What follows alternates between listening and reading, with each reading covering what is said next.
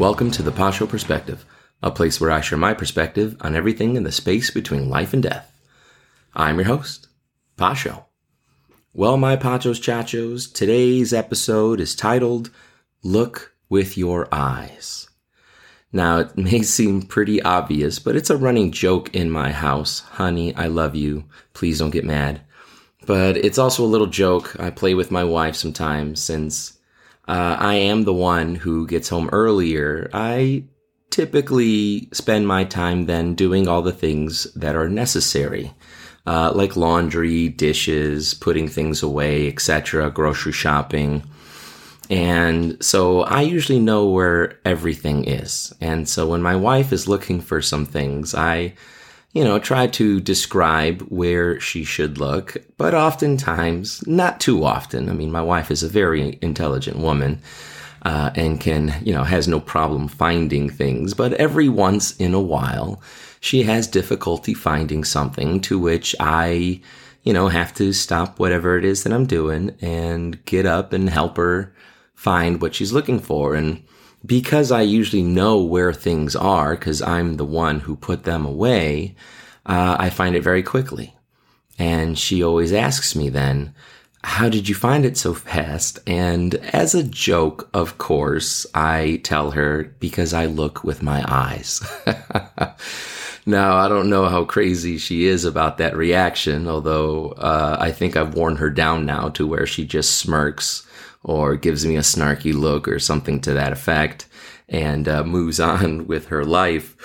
But it kind of inspired me then for today's subject, that my message for these incoming freshmen that I'm teaching and for the young generation as a whole, pay attention to society right now. Take a look around. Take an invoice of all the things your predecessors have done and are doing. So, for example, direct your eyes towards the statistics and research that has shown that drug addiction is going up in both males and females. Joe Biden wants to legalize federally marijuana, which I know many of you may be in favor of, and like myself, you may not be in favor of it because you have had to dance with the devil, as it were, and know that you always get your foot stepped on. But I don't see that as a win. I don't see that as a good thing. I mean, this generation is already so lacking in motivation. That's the last thing you need to do is sit comatose on a couch staring at more screen time. Take a look at what it's done to their lives. What kind of jobs do these people who do give in to the temptation of drugs, what are they doing with their lives? Are they professionals? Are they bringing in an income that they don't have to live check to check to survive? Can they even afford family? Are they married? Are they even in a relationship? Or has this golden calf, as it were, distracted them from all of the things that would actually bring them joy? When you're numb all the time, you don't really notice that you're not happy. And when you're numb, you don't really take inventory of the things that you lack.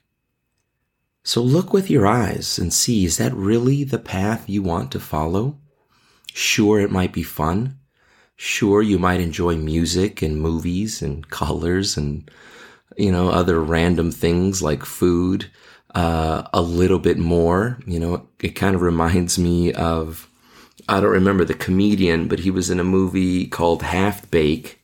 He's just a small character, but one of the, stereotypes of the marijuana user, the guy would ask him, have you ever seen the sky, man?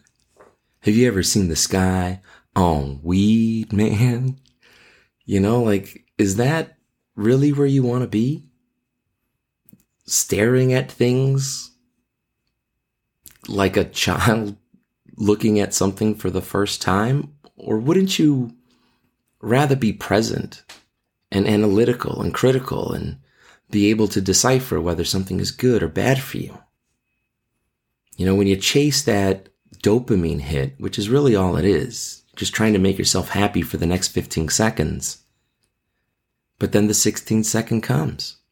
And so you need to get another dopamine hit, and so on and so forth. And eventually you are no longer using the drug. The drug is using you, or at least the company, the manufacturers, the growers, the sellers, and the government who taxes it all is benefiting off of something that's not good for you. And so I would really suggest that you look with your eyes open and see the reality of it.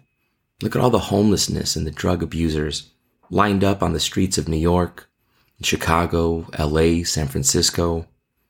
I mean, follow the premise through. That's where it's going to take you. You know, some people say that pot is a gateway drug, and I mean, you can fight it all you want, but from my experience, I hold that to be true. That if you're going to risk sinning in one way or another, then all the other things are just sideways sins, not worse. They're the same. And you're right. All drugs, all idols are the same in that they are not good for you, and they misguide you, and they distract you from growing and evolving and actually becoming the person that you can. I remember seeing a quote from Jordan Peterson where he said, "The reason you're not who you want to be is because you're not willing to sacrifice the thing that you love most." And I think the problem with potheads and other types of drug users is that's how you define yourself. And you're so proud. You're so proud that you roll joints, you hit bongs, you have indica or sativa and high THCs and all that stuff. But you're not fulfilling your purpose. You're wasting time. You're numbing yourself instead of being aware and conscious with eyes wide open to the possibilities that present themselves to you every day. Because you're too short-memoried to take advantage of those opportunities that are there. So really consider, look at people who are doing it before you do it. Follow the conclusion to the end. Is that the lifestyle you want? Another thing I want you to pay attention to, oh my Pachos Chachos, is something that I've talked about on several podcasts because it is an absolute tragedy. And this being September, and September is Suicide Awareness Month, suicides are on the rise. With men, as always, men always commit more suicide than women, but women are committing a lot more suicide attempts than ever in the past. And now you know why I think it is. I think social media, peer pressure, comparing yourself to expectations and standards that are not realistic for the average person. I mean, there's a reason why celebrities are such a small part of our population. They are, without blowing up their heads too much, the chosen ones to become the role models and celebrities that the world then grows to love. But why are they killing themselves? Obviously that celebrity, that fame, that money, it isn't enough. And so you can have dreams and aspirations of wanting to be in the limelight and have that fame and that glory, but look at their lives. Look at their history. They get divorced so often, even with children in the family. They don't care. They're narcissists. Do you really want to be like that? Do you really want to jump from one relationship to the other? Or wouldn't you rather find something more lasting, more stable, more true and pure? Something that you can trust and depend on. Do you really want to do what the generation before you is doing, which has led to this increase in suicide? I think if you pay attention to what the generations before you were up to and the results and consequences of their choices when they were young, what it's amounted to, I think you would see with your own eyes that it's not going well for them. And along with the increase in suicide, I think another factor, other than social media and everything, is the feeling of loneliness and isolation. Do you really want to be like this generation that has less sex, as studies have shown, teenagers and college students not having sex, for me, that's like antithetical. But remember, I was a product of Chicago. I did take the blue pill as it was, and it made my life miserable and meaningless and empty. As I told you, I didn't think I deserved my wife. I thought she deserved better, but I'm glad she had different thoughts and looked at me and weighed my value in a different way than I valued myself early in our relationship. This generation before you, due to their loneliness and isolation, and let's throw in narcissism as well, because, if you're by yourself, I guess the only thing you can do is focus on you, which increases that narcissism as well. But there's less sex, there's less marriage. Nobody wants to make a commitment anymore. And why would a man want to commit to somebody who plans on divorcing at 40? Emily Ratajkowski said it was kitschy to get a divorce at 40. That's the generation before you. Look at their lives. Don't look at her body, because that will absolutely distract you. But look at the words she's saying. Look at the consequences of those actions if she were to follow it through. She'd be over 40 and lonely. Go to TikTok. Look at 40-year-old women and feminism, and how many 40-year-olds regret following this modern feminist idea that it's all about me. I don't need no man. I need to be a boss bish and all this other foolishness. And then look at the results, where there are hundreds of videos of 40 or upper 30, 40-year-old women wishing they didn't follow this feminist ideals because it's left them lonely. And it's left them with these huge body counts because they didn't respect themselves, and they gave themselves to everybody. And no man is going to wife a woman like that. And so then they're left just playing the dating game. And the dating scene, as I've explained to you in previous podcasts, it's terrible. Thank God I met my wife before all of this occurred, because I don't think I would make it in this pool. I'd probably be shallow and pretty successful, but I wouldn't be happy. I wouldn't be fulfilled like I am now with my beautiful wife, having that commitment and that trust and knowing that she's always going to be there through thick and thin, even on my worst days. She volunteers to give me a massage to make me feel better because she thinks of me. And it's amazing. There's more divorce. I think it's got to be heartbreaking to jump into a relationship. Well, maybe not jump, but to get into a relationship with all these hopes and dreams that it's going to last forever, and then it doesn't. Look with your eyes, which generation has stayed together the longest? My wife and I, we've only been together for 13 years.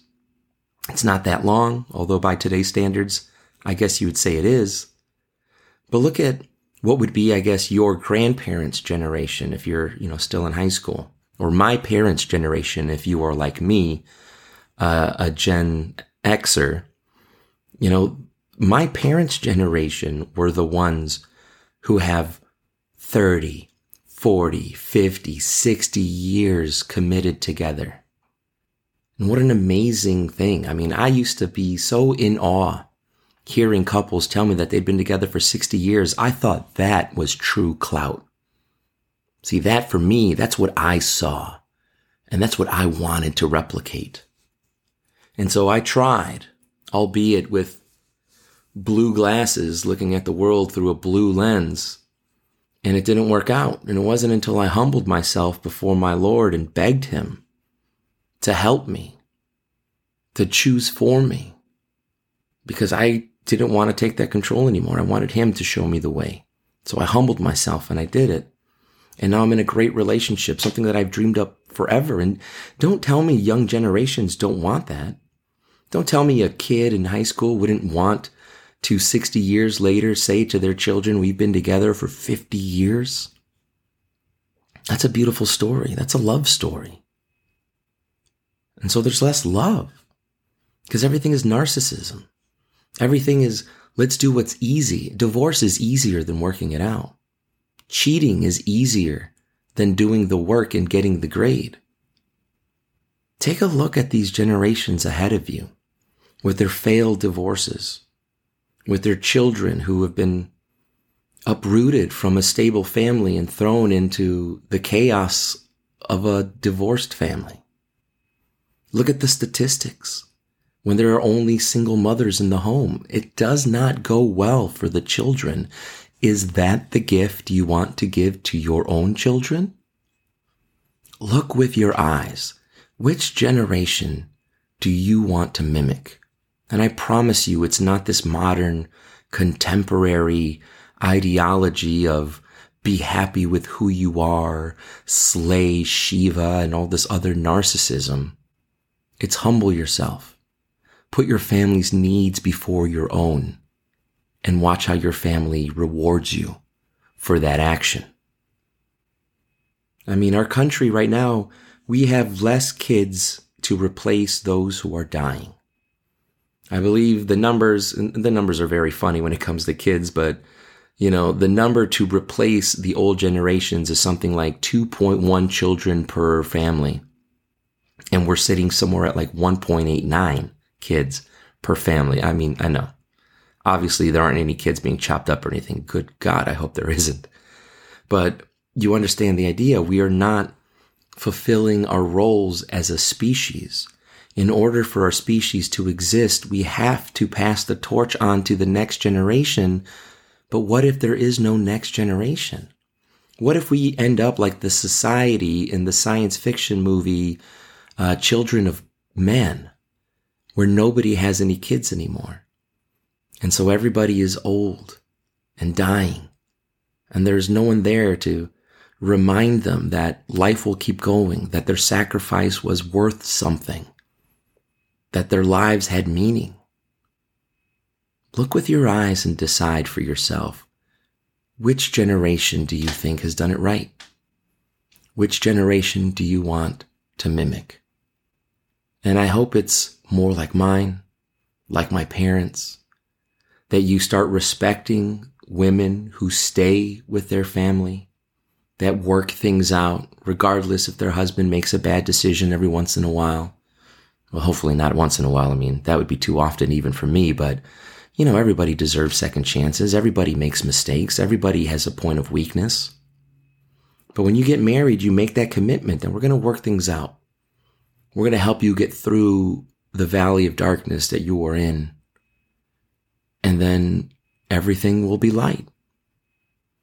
And honestly, the only recommendation that I can give you, which is the same recommendation I've been giving forever, is talk to my Father. Speak to your God. Humble yourself. The Bible does not say love who you are, where you're at. My Lord asks for one sacrifice, and that sacrifice is yourself. Offer yourself a living sacrifice. You know my favorite passage in the Bible, Romans 12. Be not conformed to this world, but instead offer yourself as a living sacrifice through the renewal of your mind. Renew your mind, your thoughts, your goals, your ambitions, by taking inventory, taking stock of what your predecessors have. And if you want what they have, if you want their misery, if you want their loneliness, if you want their brokenness, their drug addictions, their suicidal thoughts, then by all means, continue the path that we're on. But I think you're smarter than that. I think you realize that we have gone in the wrong direction, and the pendulum of society is ready to turn back, and it's up to you, our younger generations, to bring that swing more towards a conservative side that humbles themselves for the benefit of your family. Sacrifice your ego to make room for your God. Sacrifice your dreams and desires for the dreams and desires of your family, and watch how fruitful your life becomes. The last thing I want to talk about, and then I'll finish up here, is a video that's circulating. I found it on Facebook. I'll attach the link in the description. But I think if you Google wage slaves, you'll find this video. But there's this guy who was asked the question, do you think women want to work in the workforce? And his answer is amazing, because no, why would you want to work. If I had a choice, I wouldn't work. I'm just waiting for, my wife to get everything down in the stock exchange so that we can make enough money through the savings that we've incurred to build up enough where I can step out, where I can write, where I can help raise my kids, where I can clean my home and do the dishes and the laundry and the lawn, and that be my only job. And then with open arms, bring in my children, help them with their schooling, play with them, love them, build memories with them. We were made for more than just making a profit for some other person. Heck, we were made for even more than just making a profit for ourselves. Money isn't real. When it comes to happiness, like the country song says, money isn't real. It doesn't call you like your mama does. It doesn't ask you how you're doing. It can't buy you real love. So enough of this thinking that I have to be this profession, or I have to be this career, or I have to make this amount of money. That's a lie. It eats up all of your free time that you can spend with your family, that you can spend working on yourself, that you can spend like these women, as he mentions in the video, who come from Muslim countries where the man works and they stay at home, but they're not just staying at home doing nothing. Because they have free time, they become entrepreneurs, creating businesses. Because then they're able to think of, what does society need? What holes are there? And how can I fill them to be prosperous? You were not born to be a doctor or a lawyer. You were not born to chase a paycheck. You were born to build a family. You were born to fall in love. The kingdom of heaven is spread before us, and yet many of us do not see it because we're blinded by these ambitions that society has pushed upon us, that you have to have certain things, a certain size home, a certain amount of zeros after the comma on your paycheck. You would be happy, I promise you, with a family that loved you, a spouse who put your needs first, and not making a lot of money. It happens. It happens every single day. You go to other countries where they don't value this corporatism, this idea that you have to get this high level degree of education so that you can become successful. They're successful in their small families and their small villages with very little, but they're happy and they don't get divorced, and they have children who will hold their hand on their way out of life, and they have plenty of sex and no divorce. Look with your eyes. Look at the cultures that have those things that you want. And then find out how to do it, how to mimic it. And then more importantly, teach that to your kids. Stop teaching your kids that the most important thing in their life is their job. Just like your parents who met each other and at one point, if they're not together, were in love before they were blinded by narcissism, selfishness, and, trivial pursuits like money. I think you'll be a lot happier. And at the end of the day, that is what I am trying to accomplish here through the Pacho's perspective. I want you to be happy. And I think if you really start looking with your eyes, you'll see that this modern feminism is not good. This chasing the green dragon of money is not good. This libertarianism of having sex with multiple partners, it only leaves you empty. So, with that said, I hope you have a wonderful week. God bless. I'll talk to you then.